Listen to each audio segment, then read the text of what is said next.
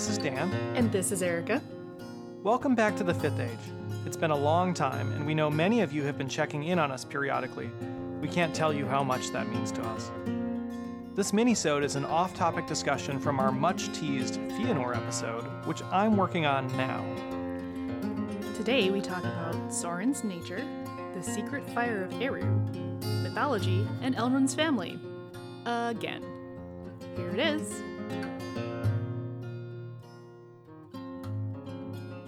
Yes, we understand the Silmarils now.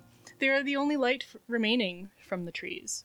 Unless you agree with Fëanor that the light survives in Galadriel's hair, this is the last light of the trees. Let's be honest, Fëanor's just being a creepy old man at that point. I mean, he's immortal, so he doesn't really age, but sure. And as far as, the work of Fëanor and the work of the Noldor elves in Valinor in general, they delight in creating things. They delight in making things and making beautiful things and learning to make beautiful things. And in Eregion, later, when Celebrimbor is there, the grandson of Fëanor, he is learning from Sauron to create beautiful things and wonderful things. He's a Noldor elf. He loves this stuff. And the accumulation of the knowledge of creation is very strong in the Noldor elves. When Sauron is the Lord of Gifts, yes, when he's intimately involved in Eregion with the craftsmanship of various things, including rings, is he doing this because he delights in creation, at least in part? Or is he doing this purely out of a selfish motive? I don't know. But he is a servant of Aule originally.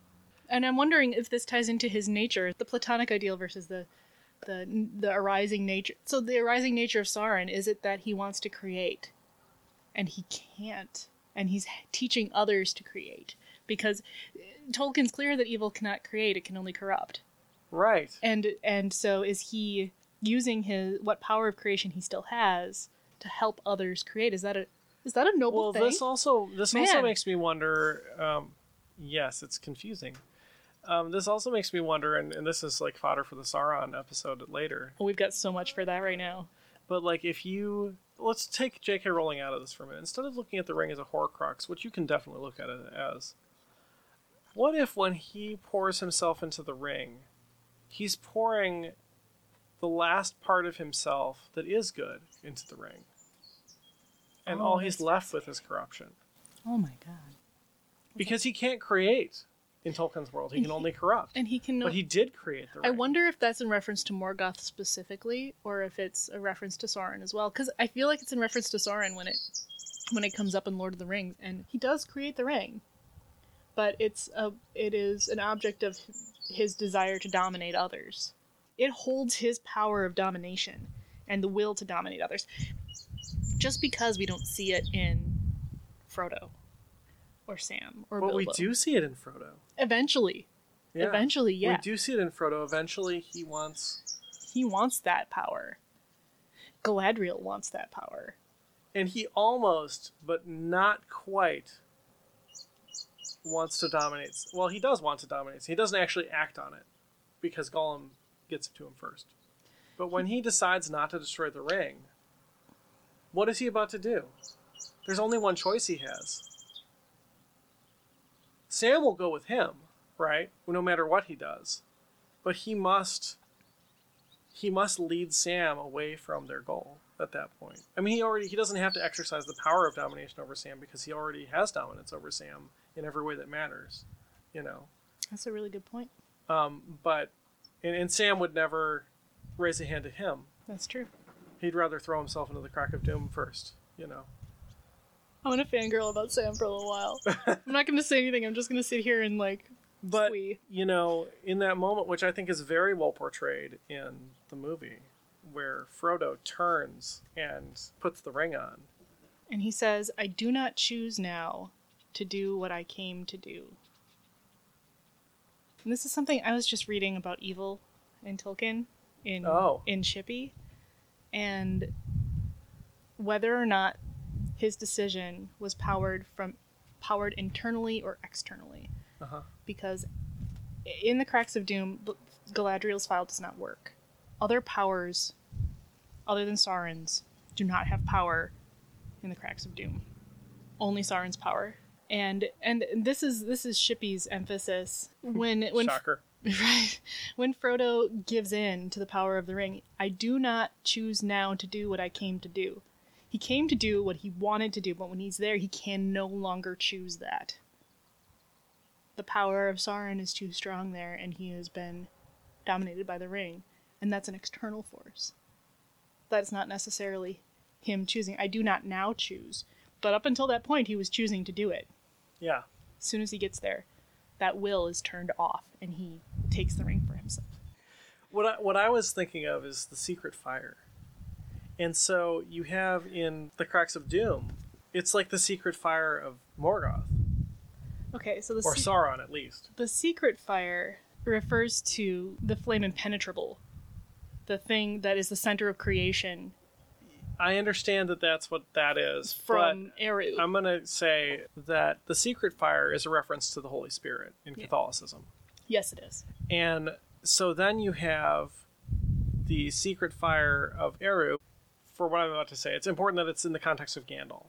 And the reason is because Eru isn't an actor in the Earth, in the Middle Earth, right? But Gandalf is. So you have Gandalf, who has the secret fire. And you have Sauron, who has his own secret fire in the Cracks of Doom. Oh, yeah. And he's used his secret fire to create his own ring that embodies the power, which is represented by fire in Catholicism. Huh. And so you have these opposing fires, and in the heart of Mount Doom, the only will that matters is Sauron's. We never see that conflict, right? We never see that conflict literally. But I wonder, so Isildur couldn't destroy the ring. Right. And they discuss it as the failing of men. But one wonders if Elrond had cut him down and taken the ring from him. Would Elrond would have fallen in the same way? Exactly. And Elrond, this is really interesting to me. Isildur is a descendant of Elrond's brother. Mm-hmm. So, the one who chose the one who chose mortality. So what does it mean for Elrond to have this descendant of his brother who chose mortality turn and tell him... Well, this is why... Tell him, no, I'm not going to destroy this thing that I know will destroy me. When Elrond saw what the Silmarils did. This is so interesting because... because Elrond has such a mistrust of men. And I didn't know that he was a descendant. I'd forgotten, I think you told me before, but I'd forgotten that Isildur was a descendant of Elrond. Of his brother, sorry. Right. So his brother became mortal and started the race of Númenor. His father is a star. His father is Arundel. He's the only family he has. Oh, so... His mother was turned into a gull and sent to Valinor, and then she is with her husband. So he has no family left but Arwen. In the mythology of the British Isles, there's always three realms. There's always three parts to things. And so... Well, not just British. Well, okay, Norse as well. But what I was getting at is you have the sort of mundane and the mystical and the divine. Elrond has all three. Elrond has all three, but he is living in the mystical piece. He's the mystical, his father is the divine, and his brother was the mortal. Yeah. There's so much depth here, it's crazy. Yeah.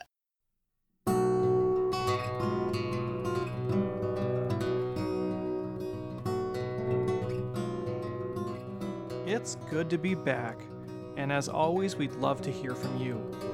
You can contact us by email at show@fifthagepodcast.com, on Twitter @fifthagepodcast, or on the Fifth Age Podcast Facebook page. You can even sign up on the fifthagepodcast.com website and leave a comment right there. Thanks, as always, to Dr. Turtle for the music. You can find him on Bandcamp. Thanks for being here. See you next time.